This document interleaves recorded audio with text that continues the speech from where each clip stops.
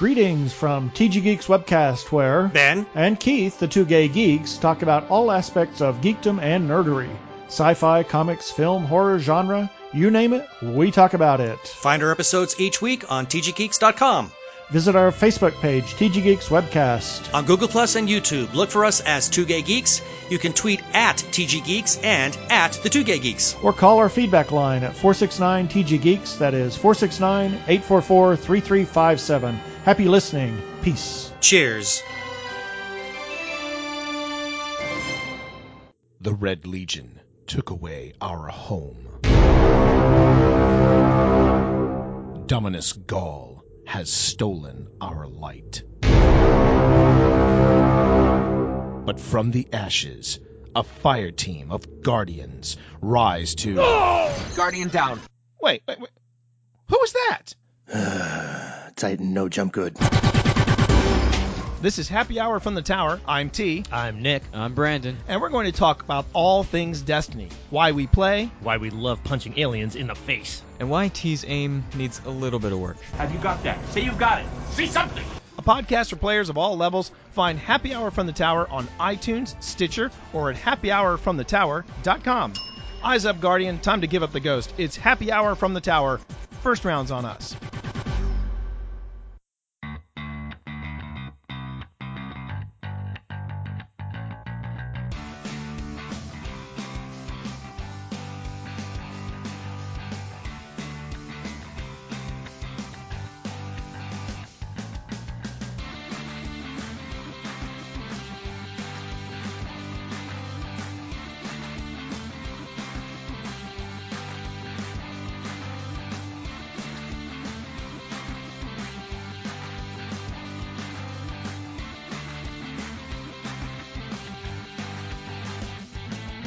Hello, my name is Joe Hogan. Many of you know me as Epic Grays in various video games and social media. Welcome to episode 132 of Geektitude, a geek culture podcast that celebrates the inner geek in all of us. And guess what, everybody? Ray's back. Yay! Cue the laugh track. How you doing, Ray? I'm doing good. It feels like so long ago. It feels like years ago. It's been a good month almost that we recorded. I'm going to be a little bit rusty, so everyone bear with me. But I was just thinking of when you were doing your spiel, your opening spiel, and I was like, hey, Geek to Tutors. And I'm like, Geek to Tutors? Am I getting? I'm like, oh, I listen to a lot of Mark Maron podcasts on the road. That's I won't tell you what he calls his listeners, but I decided to go with Geek to Tutors. I think I can work with that. So what have you been up to? You've been crazy busy. Have you got busy? Any geekiness? Yes. So it's funny how I think it was so appropriate that we had, I think the last episode that we recorded was all about, or at least maybe one of the last two, was all about like creature comforts where you're like, your geek comforts when you start to get tired and starting to feel a little run down. And I've been on the road, spending a lot of time in airports, a lot of time driving, a lot of time in airplanes. And as I started to feel more and more fatigued, of course I started to gravitate to like the geek properties. Cause like when you're sitting on a plane, if it's a good plane, there's a TV right in front of you. There's a screen and you can kind of choose your own on in-flight entertainment.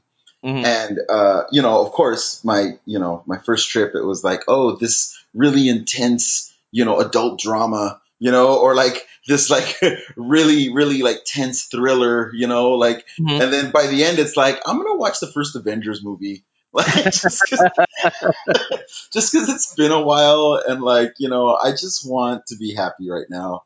So, I've actually been dipping into like early Marvel films. The Avengers was probably the one that really stuck with me the most just because it was really cool and really obvious to see like the evolution of like Marvel's, film franchises and stuff. So, and I was really impressed with how well they set things up. Mm-hmm. Like, it makes me wonder, like, it'd be almost impossible to have very specific character arcs in mind. So I almost feel like as a filmmaker or as a storyteller, or maybe this is Kevin, Feige doing this, but you kind of have to like get a character to a certain platform from which a few different arcs could start, right? And then depending on the writers and director that you hire, they kind of then do their thing from there, Yeah. And that movie, like, wow, props to Joss Whedon because he really set up a lot for Marvel. Like that movie kicks so many things into gear, but in a way that's not like noticeable. It's not like, fucking Batman hacking into a computer with trailers for each of the other. I mean? Like that was really obvious, and then it kind of goes nowhere. Avengers has quite a bit of that, but it's just really seamlessly weaved into the overall plot. And so it's amazing. Like honestly, dude, like seeing the Hulk's like kind of mini arc in the first Avengers film totally connects to what we saw in Thor Ragnarok and Infinity War. That's awesome. Yeah, so that was fun. I mean, I think I watched one of the early Iron Man movies. I went back and watched the first Ant-Man movie. You can tell it's like all the like really just like fun, kind of feel good films are the ones that I went back to see. So that's pretty much been the extent of my kind of geeking out on the road. I will say that I noticed on one flight that the guy next to me was listening to the Wolverine podcast. Oh, is that the audio story? Yes, the Wolverine audio story. What's it called? It's called The Long Night. And I heard good things about it, and I kicked myself because we were already in the flight, so I couldn't access it to like download it. But I looked over, and he was listening to it, and I was really like tempted to like interrupt him and be like, "Hey, let's geek out!" But I'm like, "Oh, he's listening to his Wolverine podcast. Like that's probably the last thing." So, but yeah, it's just a good reminder. I kind of put it in my queue and I downloaded it, so I'll probably get to that eventually, and I'll check back in at a future Geekitude episode about what I think of that podcast. Yeah, that'd be great. Yeah, cool. What about you, man? I have been equally as busy, which is why, and I apologize to people right now as to why these episodes have been going out so slowly. But I have been I have been rereading, and I do that with the air quotes, the Harry Potter series as I drive into school every day. Wow, from book one. Yeah, so I started with the first one at the beginning of this past week, and just have been listening to the audiobooks, which are just like delightful. Like there's just no other way to put them. Like the voices are beautiful, and like it is complete and utter nostalgia. Oh, But that's cool. yeah, so I'm in the middle of, well, not even, I'm maybe like 7 chapters into book 2. But I figured, you know what, I'm just going to go through them in order, and that's going to be Wow. my car driving experience for the next month or so. Just because I needed something that I could concentrate on and enjoy, but if my brain drifted, I wasn't going to be Right. missing out on anything. So it's been hard for me to consume new material right now. How many books is that in the Harry Potter franchise? 7. 7 books. So does any part of that feel like, because you're starting from book one and you're doing it all the way through, does any of that feel like I'm about to climb this mountain, or is it more like a bobsled ride on the way down the mountain? I think it's probably a little bit more the bobsled. Okay. When book 7 was coming out, I don't know if I've ever told you this story. When book 7 was coming out, it was like days before Comic-Con, and I was in Costa Rica. Like you do. You do, yeah. No, I went on a school trip with Deanne and Denise and Tony to Turtle Station and all that. It was like this whole school event, and so we I brought back before, because this is kind of before Kindles were really that easy to drag around all over the place. I brought books 5 and 6 with me to Costa Rica because I was like, I need to reread a couple to catch back up. When you're in Costa Rica. Because what happened was, is when you're at the Turtle Station, before you go on like the turtle walks to make sure that they're they lay their eggs and then you collect them. But we were late in the season, so we still went on the turtle walk, but we instead got to release the turtles, which was very cool. To send little baby turtles out into the water. But yeah, but the rest of the day, it's like literally you were sitting in a hammock on the beach, just chilling. So it was like there was a lot of downtime, a lot. Oh, okay. So I read 5 and 6 in Costa Rica, and then in the airport on the way home in Costa Rica, I picked up book 7 because it came out that day. Oh my God! And you found it right away? Well, oh yeah, there was a big display in the airport. So grabbed the book. I think I stayed up 48 hours and read it all the way through because I knew when I got to Comic-Con that week. I got home on a Monday and I went to Comic-Con on Wednesday. So I think I read it through Tuesday morning and then slept Tuesday and then went to Comic-Con Wednesday because I knew if I went to Comic-Con without having read it, it was going to get spoiled for me. That's exactly what I was thinking right now. Imagine the horror and anxiety of heading to Comic-Con knowing that you haven't read the new book, the new Harry Potter book, which I mean, if I almost feel like that's probably was most people because, who's going to stay up for 48 hours to finish a book? Yeah, I went to a fan panel for Harry Potter that year, and the panelists were like, "All right, if you have not read the 7th book, that is what we are going to be talking about. So you want to leave now?" And people were like, they scattered. Oh my God! And it's like the 7th and final book. Yeah, it was the 7th and the final book. So Oh my everything went down. Everything went down. And so then as soon as the door closed, it was like, the whole Weasley stuff was the big, like that was the big thing, the big emotional impact. And everybody was just like, as soon as the doors closed after the people that we gave them the chance to escape, like we turned and the panelist just was like, "Oh my God, the Weasleys," and just everybody lost their shit. It'd be funny if you were like, as soon as everybody left and we were there together, everyone took a nap because we're all sleepy from reading the book. That's so cool, though. That's a great story. You never told that to me before. Yeah, so I mean, like that was so. I have read maybe the 4th, 5th, and 6th books twice. Okay. But this is the first time that I've actually like taken in the entire series from beginning to end, back to back. And so I'm looking forward to it just because I mean like you were talking about with the Avengers, J.K. Rowling kind of mapped the whole thing, and there's references in the first book that you don't expect to come back in the 5th book, but they do. And so it's just kind of nice to catch all of that stuff because you're reading it one right after the other. I'm gonna have to get to those someday. I've never seen a movie or read a book of Harry Potter. Ray, I have no words.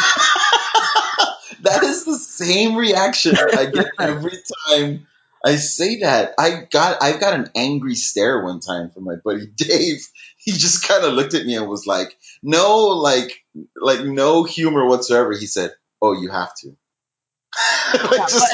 like you must.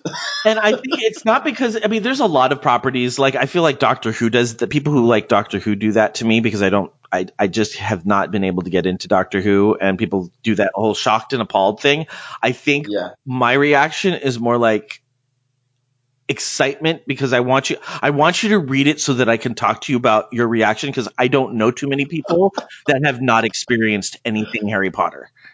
That's so funny. Yeah, I totally feel you on that. That's a thing where like I told somebody a few years ago that I had never watched Breaking Bad, and his reaction to me was, "I so want to be you. Like I want to experience all that for the first time again." Yeah, like honestly, I know you're traveling and you're flying all over the place. I grab the audiobooks. Shouldn't I watch the movies first, man? Or is that a podcast subject? Is that That's what probably a episode? podcast subject, but since we're talking about it now, and maybe the fans can weigh in, but Yeah. my honest belief is that the books are so good. You can go back and watch the movies and enjoy them, but if you never saw the movie ever, you never saw the movie. It's like, to me, that's the books are where Harry Potter gets its spirit from. So yeah, I would, the way I did it was I watched the first movie and was like, this is really good. I want to know what happens next. So then I read book 2. And then I would read book 3, and then I think I went back to book 1. So Full disclosure, I did watch the first movie up until the big chessboard sequence, okay. and that was when I got up and walked into my room, and I was like, I'm done. I'm done with this thing. Like, I Now, just kind of, why were you done with this thing? I just wasn't. I didn't care by that point, and stuff was happening, and the music was telling me that I should care about this really whimsical scene, dark whimsical scene, and I just didn't. It. And granted, this was. I mean, when did the first movie come out? Like, we're talking years ago. Like years ago. I think Um, 97? No, that's when the book came yeah, out. So it yeah, had to have been no. later than that. It had to, because I was in art school. I remember I was living with my girlfriend at the time, and we were like, oh, let's check this out. And I think she watched the rest of the movie, but she wasn't really like a geek, Mm-hmm. proper geek. So she was just like, yeah, whatever, that was cool. And I was in my studio. I was just like, cool. Like, I guess at the time too, for me, it probably felt too familiar. Like, oh, wizard stuff. Like, this is not, you know what I mean? Yeah, yeah, yeah. Um, and Christopher Columbus, like, he's not my cup of tea generally. Like, his storytelling is just too kind of PG-13 ish, kind of like, Yeah. Well, I mean, it is very wholesome. I mean, yeah. Especially that first movie I've heard is like very, but it's what interests me now about it is knowing that there's a whole evolution that you kind of grow with the characters and the stories get suitably darker as the characters get older and the themes get more like adult, and so that does kind of call to my curiosity about the series. yeah, and the audio book is narrated by Jim Dale, and he is amazing. And so I would highly recommend and encourage you the next time you were traveling Cool. to use Cool. that audiobook as your thing, because it is Okay. such a good series. Such a good series. I took the opportunity of this whole travel season to actually dive into another audio series that people forever, like, I'm super late to, so don't spoil it for me if possible. I'm kind of amazed that I haven't been spoiled this far. But remember that first Serial podcast that, like, Yeah. people were losing their shit over when it was first coming out? Uh-huh. I dove into that finally, so I'm like halfway through the first season of Serial. It's good. It just makes me laugh. I just remember when it was first coming out, and people just going nuts Yeah. and just like telling me, "What are you doing with your life if you're not listening to Serial right now?" I've So actually never listened to it. So okay, but you're aware of it though. You've heard of it. You remember the whole yeah. the whole thing about it. Yeah. So I dove into that the last few trips, but I still got a few more trips to go. So I may just yet get to Harry Potter. Awesome. Yay. Cool. Yeah, I want updates. I want, after you finish the first book, All you right. can tell me how you liked it. All right. We'll do that for sure. All right. Other than that, I'm just we're watching. Like, we've actually gotten to a point where we're trying to figure out what to watch. Like, nothing sounds good, and it's not that Yeah. we don't want to watch it, but I think Matt is so far on his side of what he wants to watch, and I'm so far on my side of what I want to watch, and we know we can't watch them because the other person doesn't want to watch it. So Yeah. we have been watching The First. Have you heard of that? Mm-mm. It's what's the guy's name? It's about a mission to, people are going to be going to Mars, and so they're going to be the first people to go to Mars. And Sean Penn Oh. is like the driving force behind this series, and the star. Ray, I have no patience for this series. It's like I care about like two of the characters, and it is the slowest fucking show. And Dude. Matt's like, do we give it one more? And I'm like, I will give it one more because this is something that I know you really want to like. And so if you need one more to make sure that you like it, I'll give it to you. And there's just enough by the end of the episode that it's like, I can do one more, but I don't really have to. Like, I'm perfectly fine walking away from the series. That is the thing that I cannot abide, is the slow moving, like long format series. And I fully believe that it is it is because of my childhood growing up reading comic books. Mm-hmm. Because comic books have to move. There has to be plot in every issue. And you better make it interesting, but stuff better be happening. Mm-hmm. And I feel like that is a huge problem that a lot of like TV series fall into, because once the X Files and kind of like Lost came around and like achieved that whole like oh, we're having Monster of the Week, but there's also like a season long like arc that we're gonna tell. Mm-hmm. Once that they kind of showed people that kind of storytelling can go from comic book format to a television format. I think what a lot of people did, and it still happens, is they'll take their story and they go, "Oh, let's just stretch this over a season." Right. And it's like, no, you have to have the story that justifies that. You know what I mean? Like, don't feel like you have to stretch a eight 8 episode story into 16 episodes or 13 episodes or whatever. But I feel like a lot of television shows are doing that, and it's just I can't, man. Like you gotta like make stuff happen. I'm sorry, but if it's slow like that, like I'll dip out. I just don't have the patience for it. And one of the things that just like tips me over the edge of not wanting to watch this show is that it has, I'm pretty sure, the same composer as Heroes. Did you ever watch Heroes? I watched an episode here or there, but that was another thing that I was a fan of it existing more than I was a fan of actually watching it, because I was like, oh, this is like comics. Like, it just, you know what, dude? The last 20 years of television media and film media have just felt like everybody catching up to comic geeks. I'm sorry. I know I sound like a total fucking pissed off elitist comic book geek it's going to be 40, but that's what I am. So whatever. I just really think that, like, same thing with Heroes. It was like, oh, why is everyone making a big deal out of this? Like, these fucking story tropes have been around forever, you know? Yeah, I mean, I could be completely wrong that the composer is the same, but it's got, I don't know if you can picture the music from Heroes, but it's got that Yeah, dissonant industrial, which I thought kind of worked for Heroes and was utilized well for Heroes. But in yeah. this, it's just superfluous and grating. And Oh God. and it's like I don't like, it causes anxiety for me. And it's not like in Heroes, like it would get twangy and industrial when something bad was going to happen and you wanted to generate that anxiety. Here it's just trying to be like space.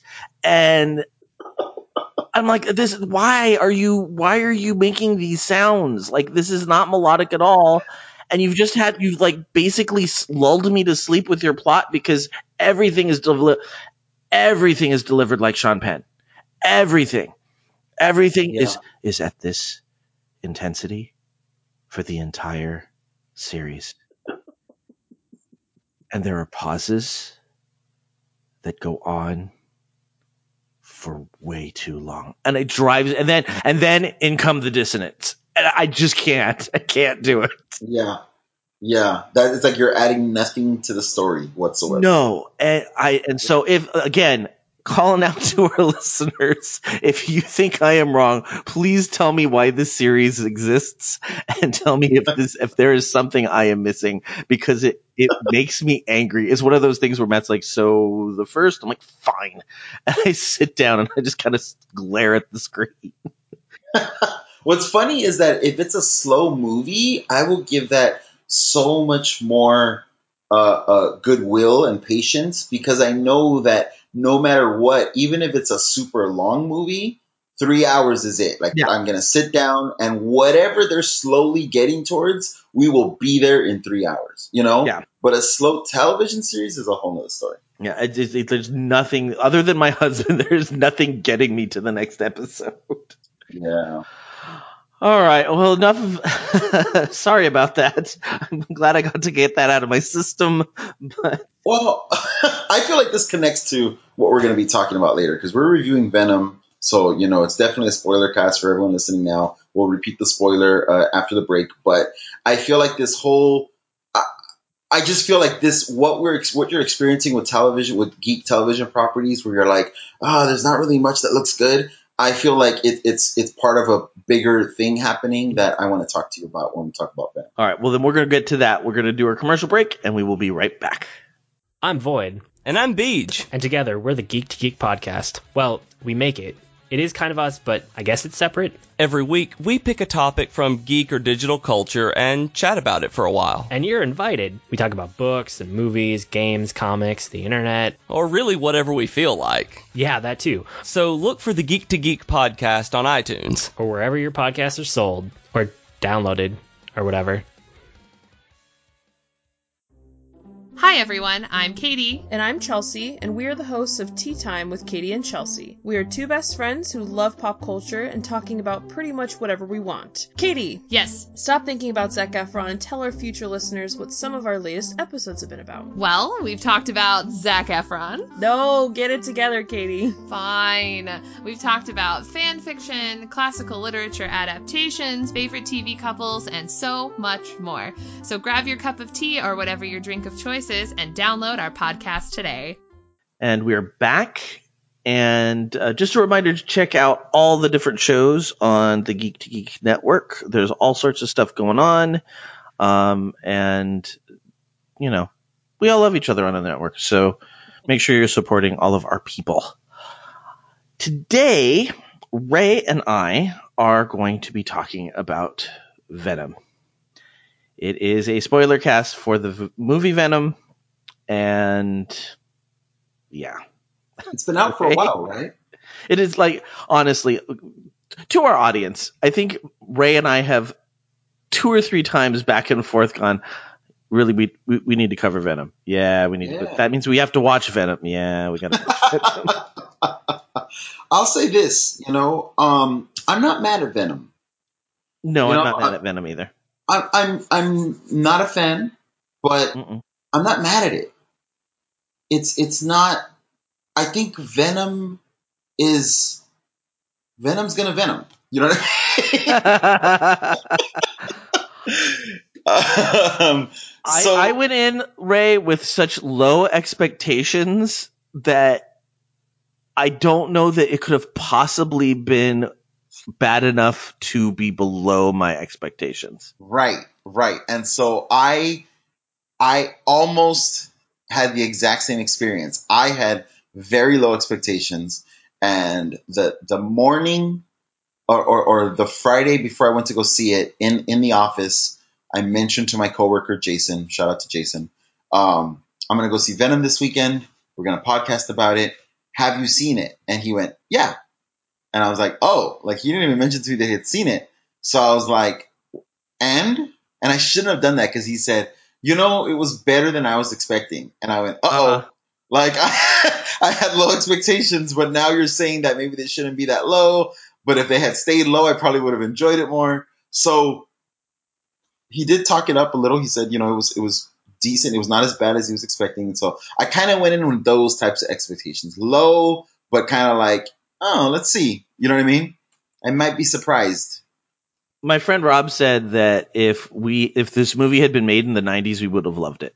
Oh my God. That is basically my summation of this whole movie. Like if you could distill what that 90s Venom comic was and make a movie from it, this is that exactly, which is why I'm not mad at it. Cause it's like, if you think about it, you know, you got to come to these stories on their terms. Yeah. And not every movie is trying to be Godfather. You know what I mean? So, right. So you can't really, I don't think it's fair to expect that of these properties. And This is, I mean, dude, even the person next to me turned to me and said, this felt like a 90s movie. And I was like, oh my God, like totally. Her first comment actually was, this feels like a bro movie. Like this is, and I'm like, yeah, well, Venom is a bro ass comic. Like, my apologies to, people to geeks out there that loved Venom in the 90s, but it was kind of a bro ass comic. It was like, that was the 90s. That was the time. I remember that first, that foil covered first issue of Venom, and I'm going like, who's asking for this? Well, it turns out everyone that was going to be wearing, Affliction t-shirts for the next 10 years. Well, and it's funny because like we tend to drop off Ollie at Matt's parents' house when we go out for extended periods of time. So, he was at their house for our trip to the movies, and then we went and picked him up, and his parents asked, so how was the movie? And Matt goes, it was made for 15-year-old boys. Oh my God, totally. Yeah, and it's kind of like this movie didn't claim to be anything other than what it was. So like you said, you can't get mad at the movie because that was a very helpful realization for me because 20 minutes in I was like, oh no, this is made for 15-year-old boys. And then like 3/4 of the way in I was like, oh, they made this movie for 15-year-old boys. Like, like Tom Hardy was like, this is the movie I want to make, because he like co-produced it or something, right? Oh, did he really? Yeah, I think he did. I think he's like was one of the like driving creative forces behind this movie. And I gotta say, where are we starting? Do you want to start with what we liked? Yeah, I have an interesting kind of timeline.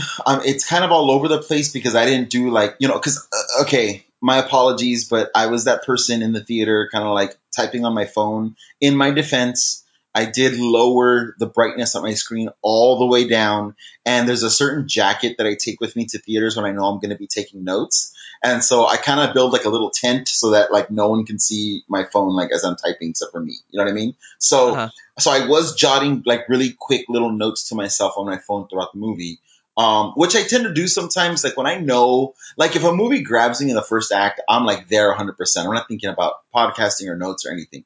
But I can pretty much tell by now when I'm like, oh, I'm not going to enjoy this movie. So let me make this a productive viewing. You know what I mean? Like, yeah. Taking the notes actually reinvests me into the viewing experience, if that makes any sense. Yeah. So I hope no one takes from that I didn't give this movie its due or anything like that. So my notes are in real time throughout the movie. They're not like jumbled together as like this is all the good and this is all the bad and that sort of thing. Well, that's okay. Yeah. So first thing I noticed was terrible music. That was like my first note was like, wow, this music is trying to do a lot of heavy lifting in terms of the story. Yeah. Right? Like we all know by now music that goes, you're supposed to be scared right now, or you're supposed to be worried right now, or you're supposed to be happy right now. You know what I mean? Like this felt like that kind of score. Yeah, absolutely. Yeah. What do you, I'm looking at my notes and I'm just laughing. My next note is fast story. Because it did feel like in the first few minutes that they were trying really hard to just get to the Venom part of the Venom movie, which I appreciate. Yeah. But what's funny, and real quick, like 8 notes down, I have another story note that says fast but slow. Well, that's the thing. It just jumped through like, all right, story point. Like we're ticking all the boxes of things you need to have in this movie because we've got to have them in there. So here they are.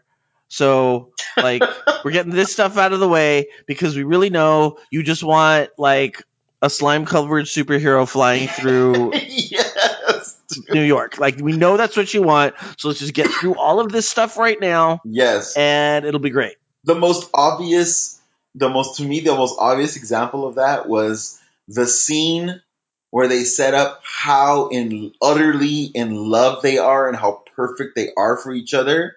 And then literally a scene later, like 2 scenes later, she's like dumped, like giving him his ring back. Like as she walks out of her job with the box because she just got fired. So like in the moment that she's walking out of her job, fired, she also gives him his ring back and walks away. And I was like, wow, the life comes at you fast, Eddie Brock. Yeah, man. They were trying to waste no time. No, there was no. I mean, and it was like it was not up for discussion. It was not up for. We were not going to make this a heart wrenching scene. We were just going to be like, like she just walks out. We're done, and he's like, "What? We're done?" And she's like, "This is not a surprise," and walks away. Yeah, seriously, it's not like a realization that there's bigger problems in your relationship than you first thought. It's like, nope, that happened while she was cleaning out her desk. I have a positive note here. I really enjoyed the way they showed him as being part of the neighborhood that he lived in. Yes, I like that too. I honestly liked the characterization of Eddie Brock. Yeah, I did too. And I think like that was one of those kind of series like you could tell that's what they were doing with the sequence. You know, everywhere he went, people knew who he was, people knew his name. He had a really like sweet interaction with the homeless person that did a lot of things. It showed that he was part of the neighborhood. It showed his character and it set up that homeless person for later on, for a scene later on, right? Because yes, which is, I don't know about you, but I'm sitting there going, well, she's dying. She's not going to make it out of here. Totally. But it was like, to me, I was kind of like, okay, props. Like you found an efficient way to do all that. You know what I mean? Like, good job there. Yeah. And then, walking into, I did not see, I knew that when he was in the liquor store and that guy came in to kind of like shake down the lady behind the counter. I thought he was going to do something right then and there and kind of show what kind of like how he's already kind of a hero, and he didn't. And I'm like, okay, he's an anti-hero. Like he's like, yeah, I care about these people, but I ain't gonna fucking take a bullet. You know what I mean? Right. And then I thought, okay, well, that's going to be set up. And then I forgot about it. Totally forgot about that. So at the end, I was like, oh, nice. Like, this is a cool, like, way late callback, but I kind of appreciated that about it, too. I would agree. Yeah, that whole thing about being part of the neighborhood, though, I got to say, I think this is one of the better versions of that trope that I've seen. And it's surprising that it came in this movie because I feel like that whole thing has been done in a very clunky way in more than one Spider-Man movie. And even the thing, like, okay, I just watched the first Avengers movie, and there's that whole sequence during the Battle of New York at the end when Captain America is doing his thing, saving people, and you can see the people, the civilians, kind of taking note of who he is and how he's like, how much he's doing to like save them. That was to me, a little bit cheesy. I feel like this was even better than that, like just showing him walking around the neighborhood saying hi to people, Yeah. Well, and I think it was a little bit, I don't think they made him as deplorable as they could have made him. Like, I think the idea, the arc would have probably been better if he started at a lower place and got brought up to, because I mean, the whole reason why they broke up was bad, but it wasn't like, it wasn't a surprise. It was a character flaw, but it wasn't like, he thought he was doing the right thing. And I think when you're going to establish an anti-hero, you want to establish that he's more for himself. Yeah. He wasn't at all for himself. And so they had to save the cat moment when they didn't need to save the cat moment. That's so true. That's a really great way to put it. Yeah, I feel like if they had gone another way with the story or with, what they wanted to set up for this film could have been like the fall of Eddie Brock, kind of. Yeah. You know what I mean? And I think that if they wanted to go in a different direction, like if they wanted a different tone, if they wanted to play with different themes, I mean, it doesn't mean that you have to wait until he'd fallen to meet up with Venom, because that would have been very anticlimactic for Venom fans. It could have been, he could have used, the symbiote to kind of further his selfish goals or whatever as a reporter, or his professional goals. You know what I mean? Right. And that could have been kind of cool. And that's honestly, that's a product of not starting with a Spider-Man movie. God damn it.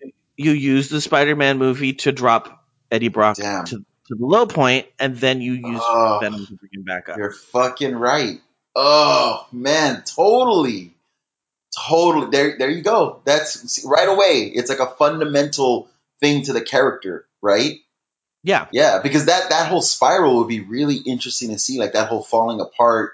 You know what I mean? And then maybe at the end he could realize, like, oh, like I'm hit rock bottom. You know? Mhm. And then you could do like a little kind of like character turn at the end where he like decides he wants to use his powers for good for once, like for the first time. You know what I mean?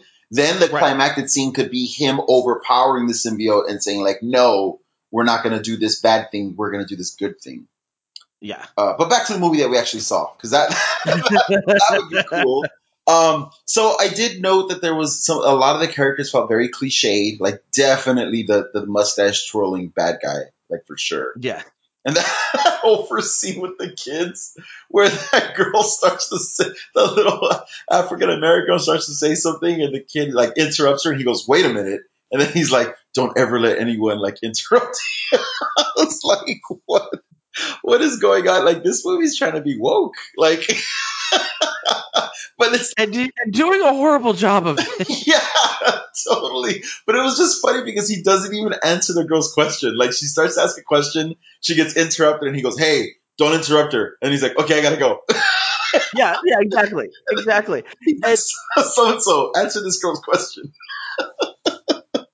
yeah, the girlfriend character was okay. They did kind of the Ant-Man cast where they had the ex and her new boyfriend, Oh yeah, and which is kind of surprising because I feel like that's a lot less cut and dry than you expect this movie to be. yeah, Like you expect it to be like, oh, she gets together with a jerk so that Venom can beat him up. right, But right.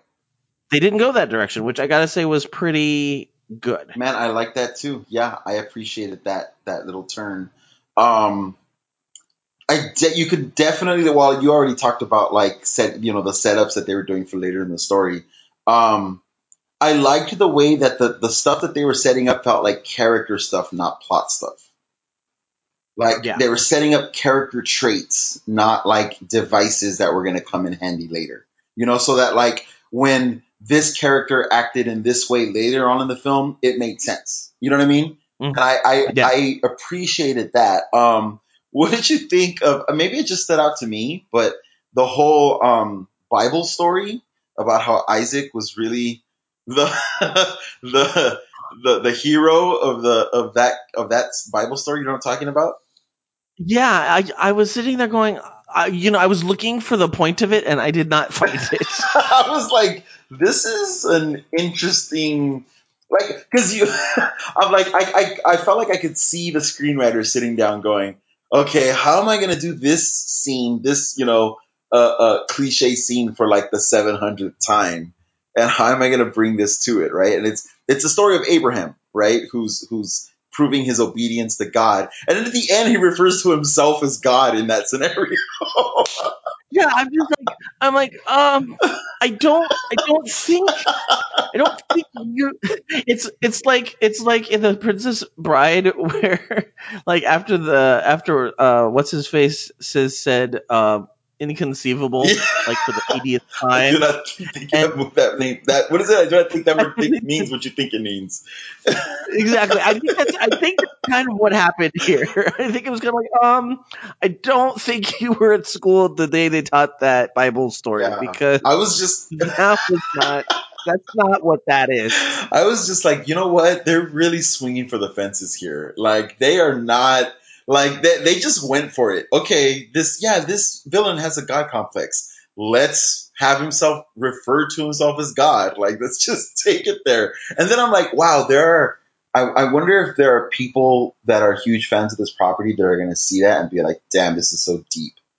Like that might that might happen. I also thought that Michelle Williams was, I don't want to say slumming it because, I don't think this is like necessarily that kind of film, but I was surprised that she would be doing like kind of like genre, a straight genre film like this. Yeah, I just She doesn't seem like serious her actress. character did very.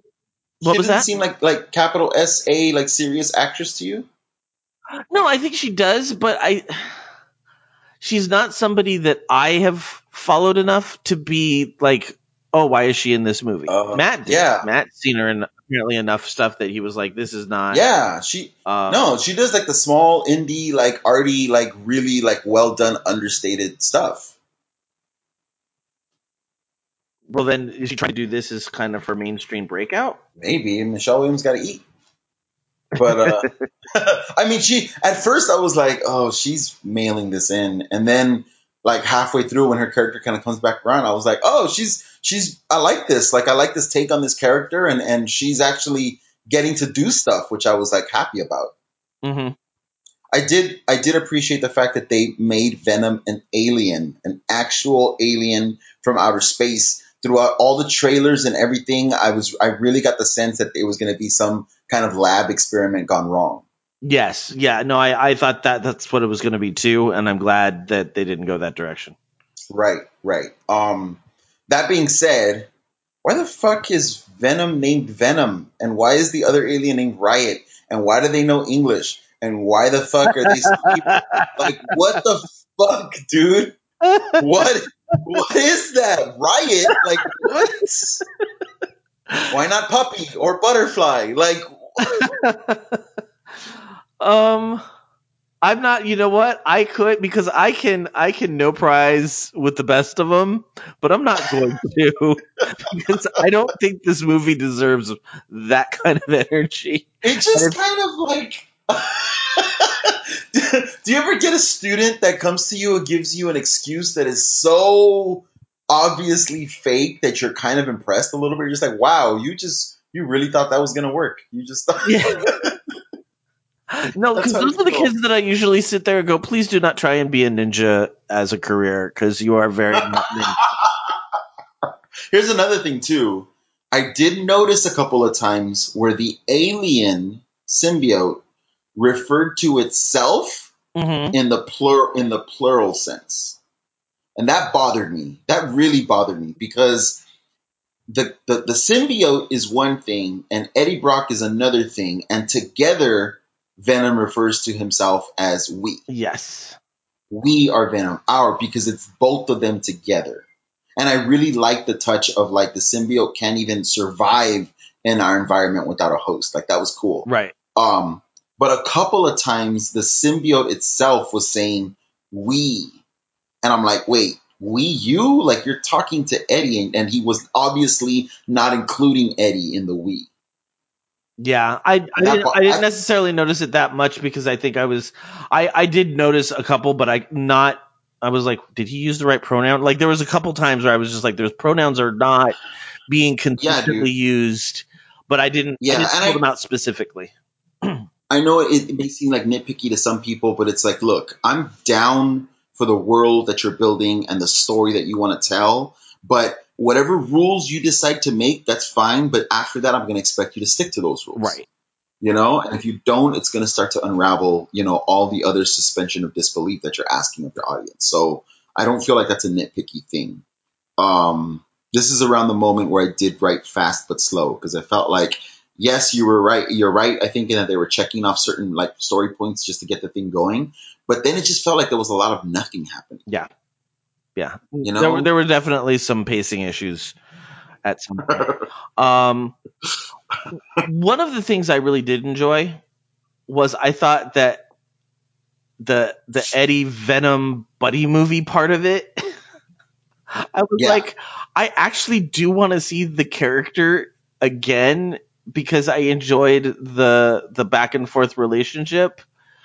Mm-hmm. But I think that was tapping into a 15-year-old brain because that's about the level of deepness that it got. Yeah. The humor was there and I found it charming, but I felt like in better hands it would have been even more amazing. But I did it. I did find it charming. I thought it. I agree with you though. Yeah, I feel like the dynamic is there for a better, a more experienced screenwriter to take advantage of and like really like elevate it. Mm-hmm. But yeah, I like that. I have the next note I have is in all caps, and it just says "Dune Buggy Cops" because he was escaping the facility. Suddenly, there were all these dune buggies like flying all over the place down the mountain or hillside or whatever that he was running down. I was surprised that, and this is just a series of like little things that kept bugging me. I was surprised that after he like obviously freaked out and then like passed out, and then like he wakes up and he's like in the hospital, Mm-hmm. right? And then he has another freak out, and then the doctor kind of, and this is before they realize that he has some kind of virus or something, or parasite. The doctor kind of walks him out and goes, "Okay, well, I'll let you know about those tests." Like he just kind of like leaves him. Yeah. And I'm like, why did the doctor just release him like that? Like there's obviously something wrong with him. And then little things like during the fight scenes, like the first few fight scenes, Venom is dodging all the bullets so that he doesn't get shot. And I was like, oh, cool. Like they're building in some kind of vulnerability there that is going to like make the character seem more human. But then all of a sudden he just starts like taking bullets and like blocking them with his like black goo. And I'm like, what the fuck? Like, why was he dodging bullets in the first place? Yeah, well, like, well then on you know, that, like Scott Hayes' character, like the main security chief, like how high does your salary have to be that you're sticking around in this situation? Like, I'm sorry, yeah, there's no motivation for him to not look at Riz Ahmed's character and go, "Yo, you know what? I'm out. You're crazy. I'm done." Like, yeah, fuck this. there is no motivation. Like his salary must be so ridiculous, and at that point, I would think you go, "You know what? I've been paid enough. I'm out." Like Yeah, yeah. people's heads are being bitten off. Like, Yeah, it would have been cool if they built in some kind of like personal vendetta early on. Like if there was some kind of interaction that made that cop or that security guy like have it out for Eddie Brock. You know what I mean? Then that would have been more like, oh, this guy really like hates this guy. yeah, then we've got context. But I mean, right now it's just like that's the Yeah. only thing I can think of. He must be getting so much money or love affair with Riot. Like, I don't know, Yeah. but something's got to keep him there, and they did not tell us what that was. Yeah, one of the probably the best compliment that I think that I can give to this movie, coming just from like what I enjoy about comic book films and what I look for. I found myself wanting to see a battle between this Venom and the Spider-Man that we are at now. Oh yeah. Oh yeah. I would fucking love to see that, Joe. I would love, because this feels like a very formidable foe for Spider-Man. Like Venom would, and it felt like that in the comics. I remember that feeling in the comics of like, oh my God, like there's no way Spider-Man is going to survive the next fight with Venom, you know? Right. And this movie, like for sure, the way that they show his powers and everything, I'm like, oh my God, this would be such a like good foe for Spider-Man. He would be so outmatched that it would be like really, really riveting to watch them to go at it. I would agree. What I don't find riveting is the consistent use, and we've complained about this before, but can we please stop pitting people against other people with the same power set? Can Oh we my God. please stop doing that? My note is Hulk versus Abomination. Yeah. Yeah, that's what it is. Same thing. It's Ant-Man versus Yellow Jacket. It is Black Panther versus Killmonger. It is that is not interesting. What is interesting is when you've got somebody who's got a power set that they are not equipped to handle. I mean, I get it story-wise. It makes sense that it was another symbiote, but then you know they did set it up for another movie. Yeah. And it's going to be another symbiote. Like, yeah. It is. At least give the symbiote different powers. or have them use the powers in a different way. But yeah, the thing that really annoys me most about that is just the lack of clarity. Like, if you're gonna do that, but have really strong storytelling visuals, like, that's fine. I'm willing to work with that. What really irks me is how the film is shot one way when it's like just, I guess no CGI, but once the CGI kicks in, the camera angles change, the speed of the cuts changes, all the editing, and so suddenly it feels like a very different type of movie. Mm-hmm. And that's really, it's not only kind of boring, but it's just confusing. Yeah. So yeah, I agree with you. That it just really made me feel like seeing that Edward Norton Incredible Hulk film when he fights the Abomination at the end, which is the same thing. It just feels like a bunch of glistening green skin in the dark, and you're just like, okay, what's going on? Yeah. Yeah. Yeah. I mean, I have a couple more, good things that I liked about it. I liked the way they altered the visuals of Venom, because it really wouldn't make sense if he had that Spider-Man symbol on the front. Right. And so even though it's kind of iconic, I like I was interested to see how they were going to handle just an all black like character. And I liked the way they kind of built in the details and the highlights in his body. Mm-hmm. I also really liked how they solved the eyes problem, because it's such as iconic as it is, it's such a problem to change the Venom's face to kind of translate it to a film, because in the comic book it's got these huge white eyes, and they're like Rorschach like ink blotches, like they're never the same from one panel to another, right?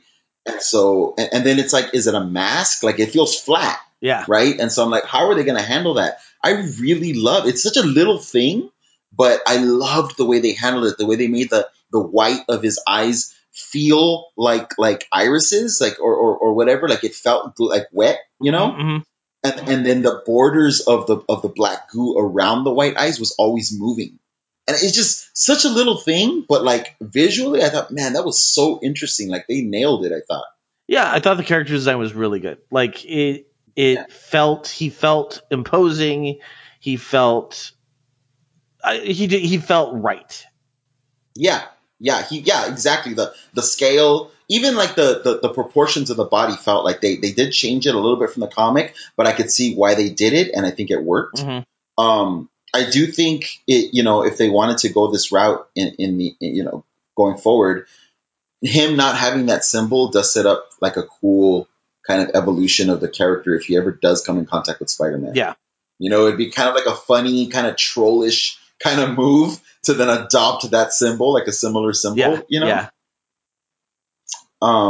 Yeah, I got a few more notes. Do you have anything else? No, not. I mean, I felt like at some point I got to a point with the movie where it was like I stopped analyzing it. I'm like, all right, I'm just gonna ride the rest of it out. Okay. Well, I noticed the very obvious vocal change from Eddie Brock in the last scene. Did you notice that? Which scene? It was the very last scene with him on the steps with Michelle Williams. Uh-huh. It was his accent changed. That's another thing about Tom Hardy. It's so funny to me that he clearly wishes that he was like like a rough around the edges, like Italian dude from the East Coast. Yeah. Like, I feel like he tries to play that character in so many properties, because he's really this like soft-spoken like English dude, right? Like British dude, and yet he's like, I feel like this is his go-to like characterization for so many of his movies. Well, maybe that's just the accent he can do. Right.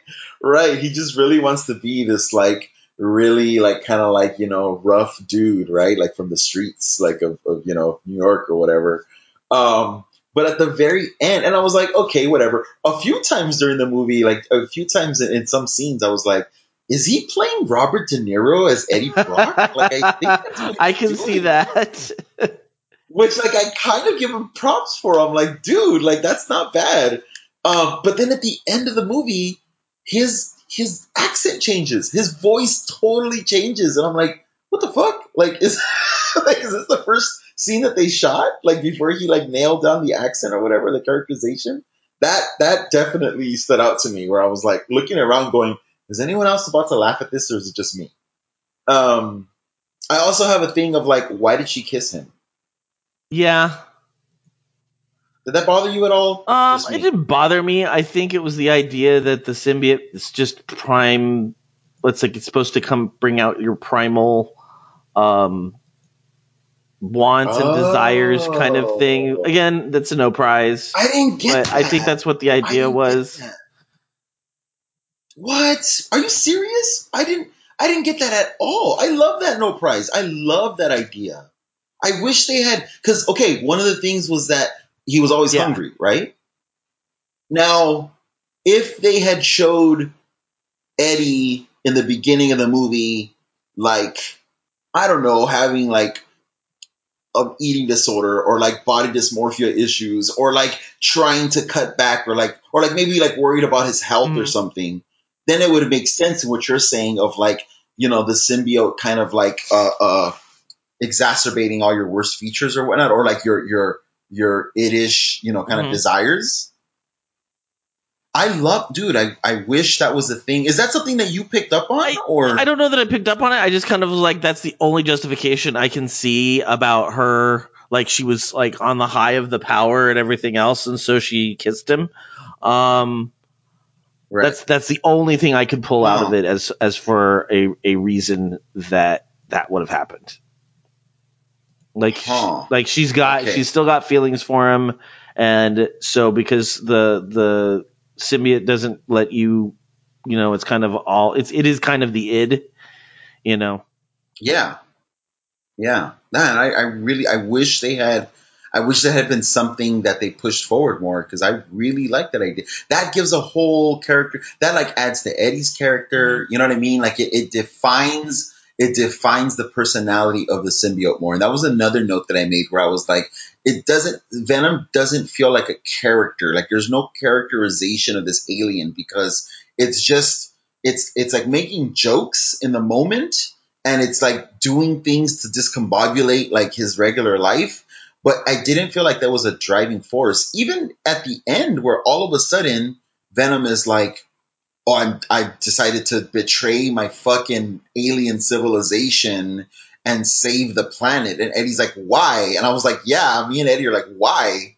And he goes, because of and you. And then they Eddie. never like, talk what? about it. Like, they never talk about what it was about Eddie that, you know, other than like, okay, so now are they involved? Like, what is going on here? Like, give us what is going on here. And yeah, Joe, a romantic yeah. comedy with Eddie Brock. I think that's I wouldn't be surprised if that's where like it could have gone that way. Oh, dude! I'm sure there is fan fiction. I am sure there is fan fiction. Can we please get Tea Time to do a romantic comedy version of the Venom movie? That would be so great. God, yeah, dude. So see that just. You're right. They never talked about that again. It was just kind of a line where he just decides to kill his leader and betray his entire, like choose Earth over his entire civilization, but still kind of want to eat people. It just, it was a mess like that. I don't know. I guess I don't know. Maybe I'm asking too much from the property at this point, you know? Well, I mean, is it too much to ask for you to put through all the, like, follow up on everything you put out there? And I don't think they did. Right.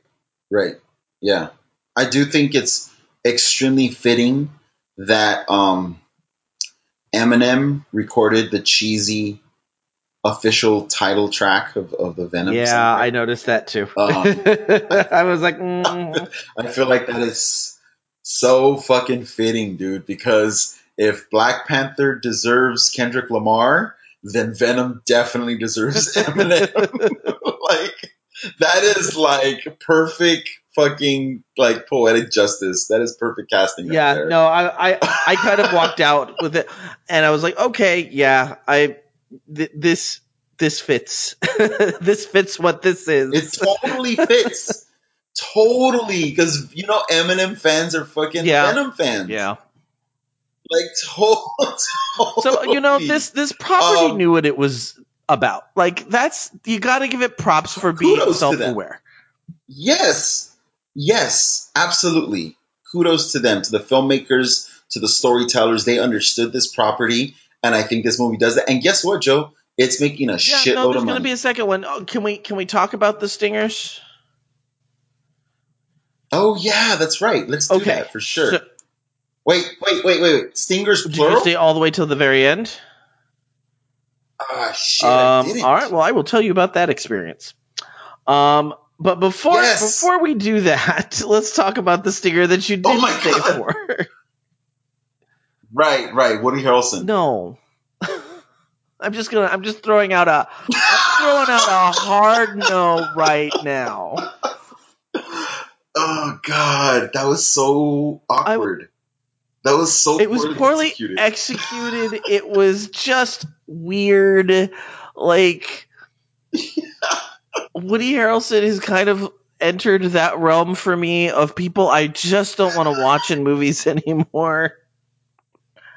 You mean that like Nicolas Cage? No, kind of realm? Because Nicolas Cage, if I'm going to go to see a Nicolas Cage movie, I'm going there to make fun of Nicolas Cage. Like, I am going there to have a good time at Nicolas Cage's expense and possibly go, he did something interesting there. That's what I'm doing for a Nicolas Cage movie. He has entered the realm of I am tired of Woody Harrelson playing Woody Harrelson in every movie that he's in. Okay, that's kind of where Nicolas Cage is for me. But okay, are you saying that Are you saying that Woody Harrelson was detrimental to the Solo film, the Solo movie that just came out? So many snarky comments, and they're all hitting the palate at the same time. It's like everything trying to rush through the door at the same time, so nothing comes out. He's like, when I watch a Tom Cruise movie, I'm not watching the character; I'm watching Tom Cruise. When I'm watching and this is why, and I know a lot of people don't like my stand on Tom Hanks, but when I'm watching a Tom Hanks movie, I'm watching Tom Hanks. And Woody Harrelson has just entered that world where that's who I'm watching. So there was enough going on with Han Solo that I was like, and he was a big enough part of it that I'm like, all right, so Woody Harrelson is part of the Star Wars universe. I will let that go. But I didn't enjoy the character. I didn't find the character interesting, and it was completely predictable. Maybe there's a tell for how palatable Woody Harrelson is going to be in the movie that he's in based on the wig. Here's the thing. If you're going to make him Woody Harrelson, if you're going to go with Woody Harrelson, make the character Woody Harrelson. Don't try to make the character something other than Woody Harrelson, because it's just going to be Woody Harrelson pretending to be Woody Harrelson pretending to be this thing. Look, I've already said I was not a fan of the 90s Venom comic. I honestly, and I know I'm going to get hate from this, I fully expect it, but I honestly feel like I put Venom, Deadpool, and to a lesser degree, Gambit kind of in the same box of 90s characters that were fun ideas that did not deserve to be anywhere near as popular as they became in the 90s. And so Carnage was like, maybe Carnage was the box. I don't know. But like Carnage I didn't even get to that point. You know what I mean? Like, who else? Like Azrael, like the Batman, like stand-in when Bane broke Batman's back. Like that was another thing. I was just like, enough with all these like pocketed, like razor wielding, like fucking quirky characters, so Carnage was not something that I kind of only ever glanced at Carnage from afar, going, "What the fuck is going on over there?" All right, whatever. Like, so I'm definitely not the person to come to kind of qualify like the movie version of Carnage. That being said, if the character is known for his bright red white dude afro, maybe find somebody who can pull that off. Don't stick that wig on Woody Harrelson and just kind of like roll cameras. From what I understand of the Carnage character, I think the idea of taking Woody Harrelson's character from Natural Born Killers and sticking him in that role, I think would be a brilliant choice. This was not that. No, this was not. This was not that. Now I do have to take a quick tangent because you do realize what you just did. Yes, I know. You said the magic word, and we all Pee Wee Herman screamed, and now we have to figure out what's going on with the Gambit movie. I knew exactly what was coming. Oh, October 3rd, comicbook.com. Gambit producer clarifies film has changed into more of a love story. Oh, is that real? I am reading something off of the interwebs. Oh my God. I guess I deserve that, Joe. I guess for invoking the name of Gambit. This is what I want to happen. Oh, I want a 60-year-old Channing Tatum to finally, off of the money of his other movies, produce the Gambit movie and still insist on playing Gambit. That is what I am holding out for. Oh my God. It's going to be Channing Tatum in a bad wig. Yeah. It's going to be. Okay, no. So just because this we're doing it live, people. We're doing it live. Comicbook.com. The author is Matthew Muller. Gambit producer clarifies film has changed into more of a love story. 20th Century Fox's Gambit movie is now eyeing a 2020 release, but the film that will finally hit theaters is far different than the one that originally got the green light. The Gambit movie has really had only one constant, which has been the involvement of star Channing Tatum. Stop trying to Ryan Reynolds at Channing Tatum. It's not going to happen. So far, the project has seen a number of different directors take the helm and depart, and it turns out that's not the only thing that's changed. Gambit producer and Dark Phoenix director Simon Kinberg revealed that Gambit has gone from a heist film, which I would have been on board with, to more of a love story. It still has the elements of a heist movie. It has the elements of a romantic comedy and elements of a heist movie because he is a thief. But it is a love story between him and Bella. Oh, God. In the sequel, Gambit gets rung up on sexual assault. Well, I mean, it's just... Okay, so... For those of you who haven't been following our podcast for long, we tend to feel that if you change direction mid-film, it's not going to work. Bad sign. So don't do it's that. A bad. You don't. Yeah, how many times has it changed? Like mid-production, or whatever, like mid-development. It's not.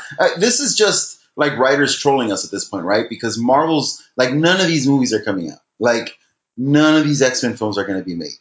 Like Dark Phoenix is going to come out. It's going to tank, and then everyone's going to use that as an excuse to say, well, you'll never see New Mutants, and we're starting from scratch, like because Marvel's doing this. So this is what Marvel should do. Marvel should just take Deadpool and make Deadpool 3 the Gambit movie.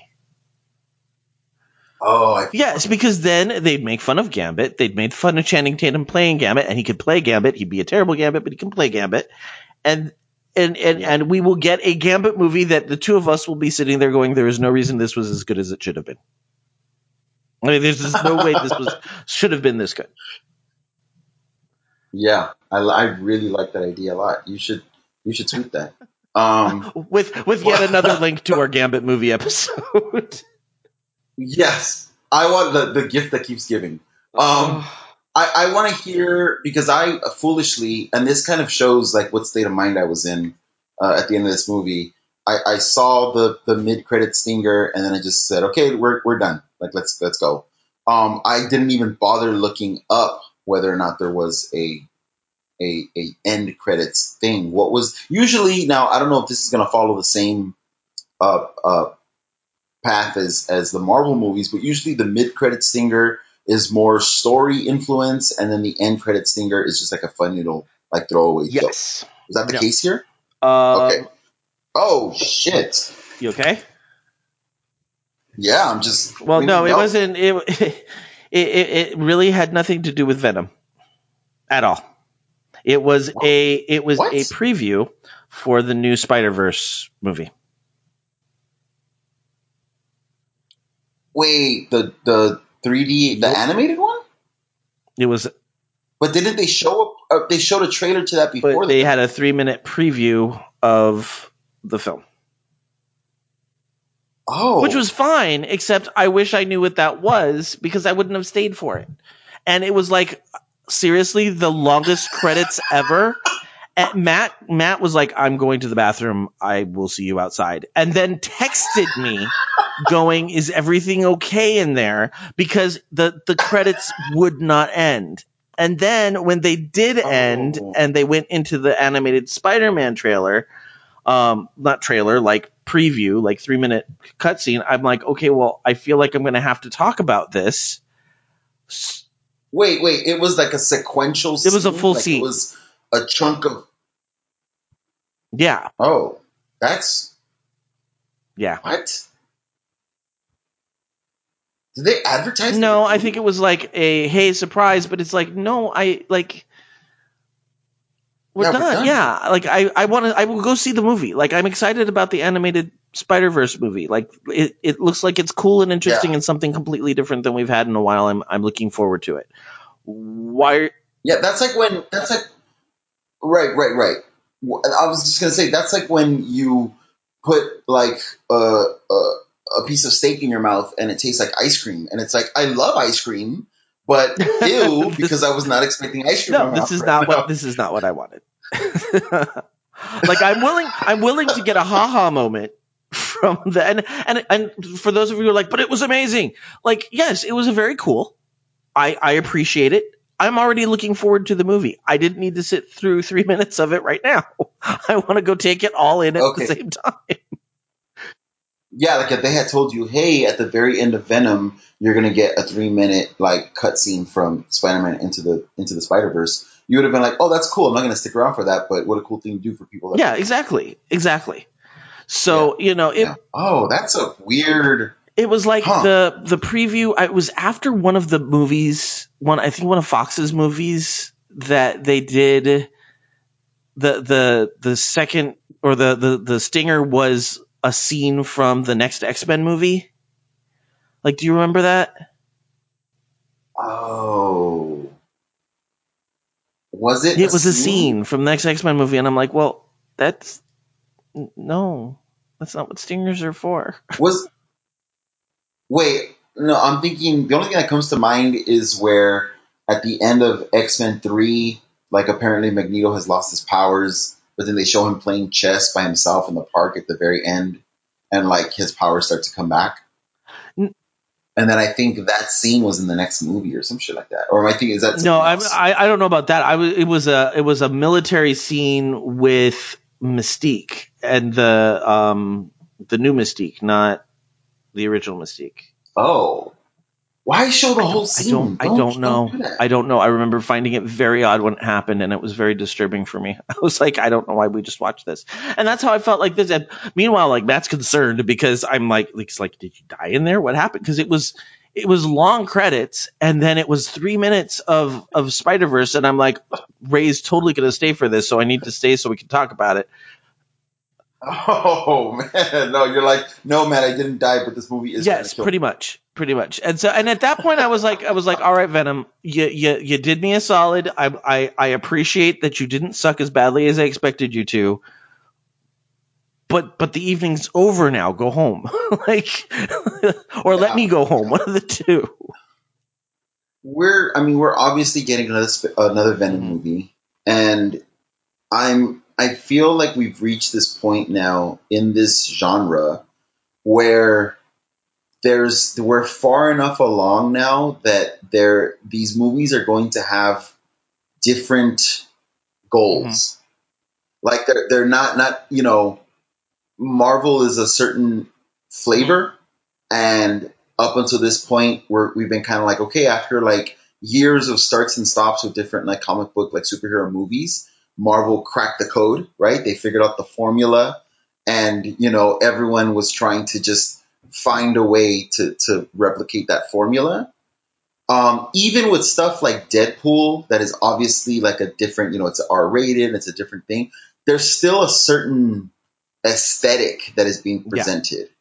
And I feel like Venom is like a sign that, like, there are going to be franchises now that don't even try to replicate that aesthetic and will still succeed for the terms that they're setting. Yeah, but at the same time, I think it's not doing anything we'd expect it not to do, because when we covered let me get it right now, the Sony Cinematic Universe of Marvel characters, is that right? The Sony Universe of Marvel characters, yeah, that's so right. When we covered that, we said these are going to end up being like we're going back to the 90s movies. This is what they're going to be like. And that's what we got. And that's what we got. We got a better version of it than we were expecting, but it wasn't what we didn't. It's not anything we didn't expect to get. What are top tier for you when you were collecting comics in the heyday of, like, your pool lists and all that stuff? What were the top tier comic titles? You know me, Ray. I was not collecting top tier. I was collecting Alpha Flight New Warriors. That's my point, though. What the top tier were: X-Men, Uncanny X-Men, definitely. Right? Captain America, Spider-Man. Spider-Man, Batman, definitely, or Legends of the Dark Knight. I feel like Superman was in there a little bit. Yes. Superman had like 4 titles going at one point. It was Man of Steel, it was Superman, it was Last Son of Krypton, and there was a Superman Adventures or something like that. Yeah. Those are the top tier titles, right? But then, in the comic book industry, we've always had like the second tier titles, right? Like, what did you say? Like maybe Green Lantern. What else? The Hulk definitely. Is a second Fantastic Four, since forever has been second tier. Yes. Iron Man maybe was even a third tier. Yeah. Right? Dude, that's the movies. That's this. And it's like those second and third tier titles were not trying to be first tier titles. That wasn't their goal. And they still had fans that were supporting them, And I feel like Venom is very consciously a second tier superhero movie. I feel like that's a good way to put it. I agree with your assessment, because, and I think because I think it does it. I will give Sony this. At least with this movie, they are not trying to be Marvel. I feel like DC is still trying to accomplish what Marvel is accomplishing. Sony is not trying to do that. And so I appreciate that. Yeah. Yeah. This is like the Fast and the Furious of superhero movies. Yeah. Yeah. Right? No, absolutely. I think it is. Which is not bad. Like that's not a dig. Like I get why the Fast and the Furious franchise has been so successful. It just, like, there's car geeks and there's sports geeks, like that's what those films are for. And I feel like this is that kind of superhero film. Yeah, no, I would agree. And I think a lot of us, this is when we say it does it's going back to the 90s, it's like a good 90s movie. I think when all of these fanboys that we criticize for getting upset that they change too many things when they do remakes or when they do sequels or anything else. I think this is the kind of movie that they'd get behind because it accomplished the idea of doing something that existed back then better without changing it. Yeah. Yeah. Okay.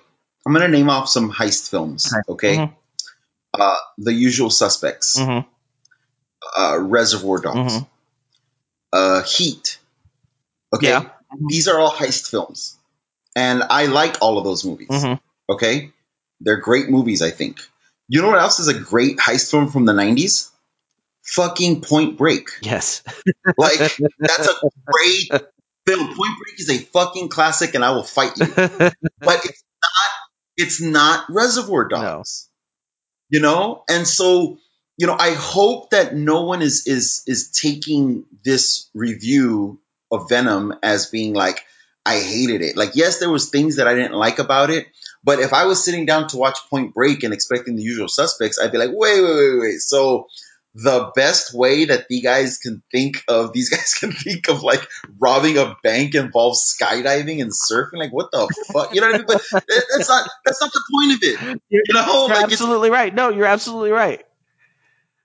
So, you know, yes, the main protagonist is a detective who's a former college football star quarterback. Like, yes, that's what this film is.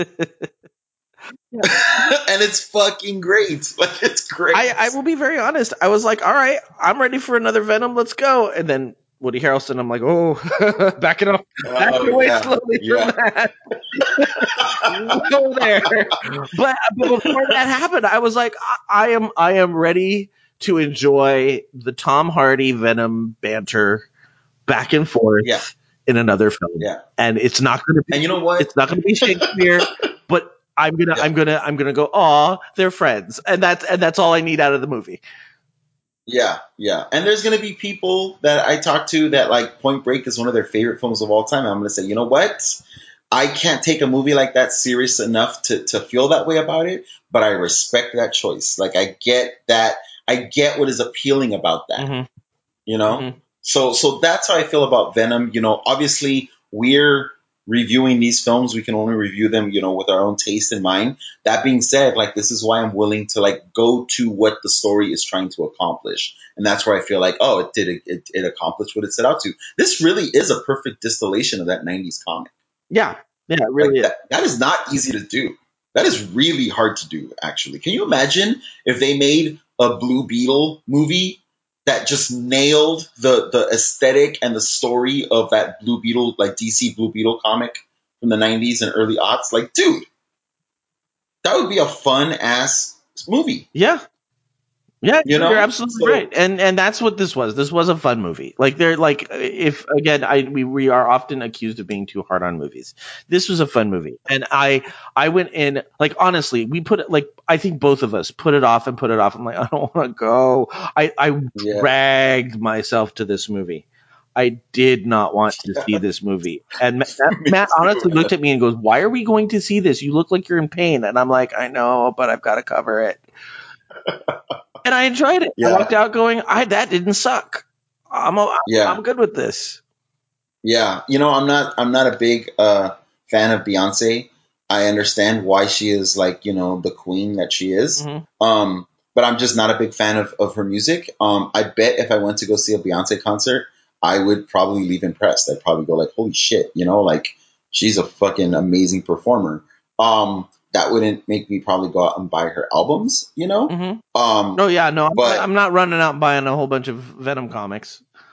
Right, exactly. But you know, and I'm using, you know, I mean, Beyonce's like the top of her fucking like, she's the top of like anyone who's ever done what she does. So I'm not saying like Venom is the top of anything, but I'm saying like it's an example of a fandom where I'm just like, you know, I'm not part of that fandom, but I can understand, you know, why people love it. Mm-hmm. And I'm sure I would probably get something out of it. You know, now am I going to spend $500 to go see Beyonce? No, I can't afford that. But you know, I'm actually excited. This does make me excited about what other types of movies, superhero movies, we're going to start to get.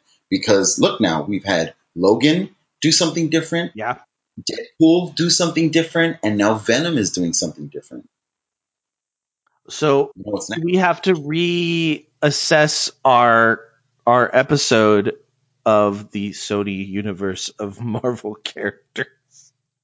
I mean, yeah, kind of. It's still, I don't know, dude, because a mess is still a mess. Like I hope that they, Watching the hot mess stumble down the street at 2:00 in the morning. yeah, dude, yeah, because I really liked DC's plan to be like, we're gonna be the more serious, gritty universe. I'm like, dope. If they had done that well, great, but they still didn't do that well. Right. So I'm all for it. And you know what the next film is, right? That's gonna do something different. What's that? It's New Mutants. I'm still betting that's not coming out. I'm still banking on Dark Phoenix not doing well and them going, we're out, we're done. Marvel, it's all yours. Man. Did you see the trailer for Dark Phoenix ahead of Venom? Yeah. What did you like? I'm just like, who was asking for this movie? Well, and like, I just we discussed this on one of the episodes when you weren't here. Brian and I talked about it, but my feeling is that evil Jean Grey is not interesting. Yes, dude. The worst thing about it was that when that trailer wrapped in the theater, the whole audience just felt like, meh, like, I guess that's gonna be a thing that's out. It's like would you taste something that has that bitter aftertaste and it just lingers and you're just like, ew, that was a bad whatever that was. Yeah. That's how I felt after watching the trailer. It's just it's not different enough from the X3. It's not. It's going to be the same plot. Mm-hmm. It makes no sense. Yeah, they haven't done the work for us to care about Jean. We really haven't like at least the first Jean Grey had 2 movies before this one for us to care about her. And honestly, I think a big reason why that movie just tanked is that they lost Cyclops because he went and filmed Superman. But not that it was going to be ever that great, but at least they had done a little bit work to build it up. We've had this new Jean Grey for 1 movie. Can you imagine if we're talking about X3 fondly after the new Dark Phoenix movie? Can you imagine if this one casts that one in a better light? Like, are we gonna what the fuck, dude? The George W. Effect. Oh my god, no! You see? I think that's a wrap for this episode. And scene. You just you kind of referred to the new Dark Phoenix movie as a potential Trump. So let's stop there. Oh my god, that's scary. Yeah. Okay. Well, you opened the door. You opened the doorway. I just walked through it. Yeah, dude. Yeah, and I apologize for that. All right, should we wrap it up if we beaten this one to death? Yes, let's do that. Do you have any shout outs this week? I just want to give a proper shout out to my buddy Jason. We're both on the road. Don't see each other as much in the office as we're used to seeing each other, but when we do get together, we always have a great time.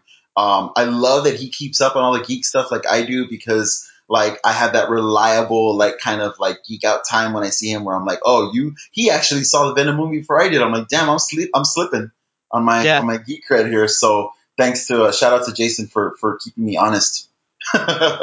Awesome. I want to give a shout out to Brian Johnson for covering the last 2 episodes and helping us keep on track.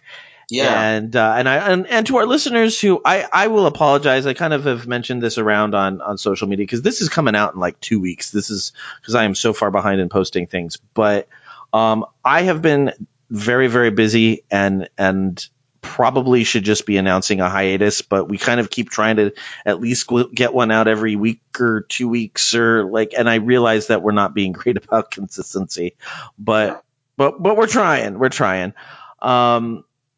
So that's where we're at. Thank you for sticking with us, and go ahead and give us a holler when with your opinions on Venom. Cool.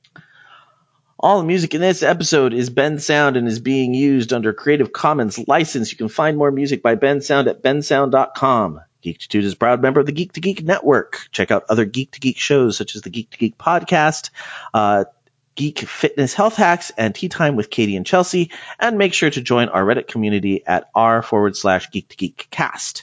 You can currently find us at geek2geek.com as well as on Apple Podcasts, Stitcher, Google Play, and most other podcatchers out there. Please leave us a review and spread the word. If you'd like to contact me, you can send me an email at joehogan@geek2geek.com. You can also follow the show on Twitter at Geektitude or me personally at Epic Grays. Ray, where can we find you? As always, I am across various social media platforms at username RayVargas3. So you can find me on Facebook or Instagram, mostly on Twitter these days, but just hit /RayVargas3 and you'll find me. Also, my website online, if you ever want to check out my work, my artwork, is at rayvargas3.com. So pretty easy to find. All right, that brings us to a close this week. We will be back soon, and until then, remember to keep it geek. This is Frazzly with Frazzlecast.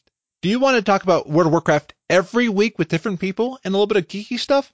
Check out Frazzlecast.com and on all of your favorite podcast players. And remember, keep it geek.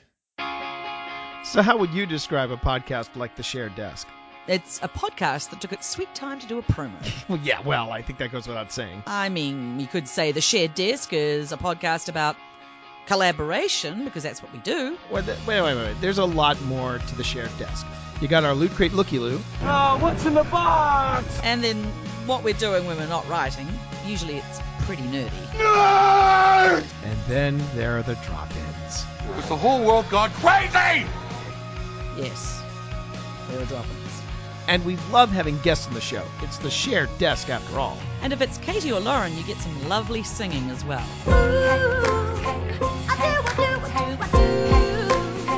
So find The Shared Desk on iTunes, Stitcher, or at theshareddesk.com. The Shared Desk. 2 writers. 1 podcast. Different points of view.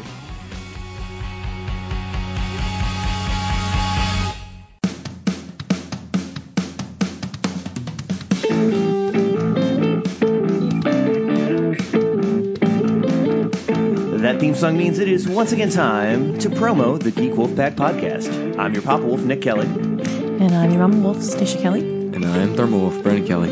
Here on the podcast, we're just a couple of generations geeking out and sharing what we think we think. We'll share the latest nerd news and sci-fi happenings.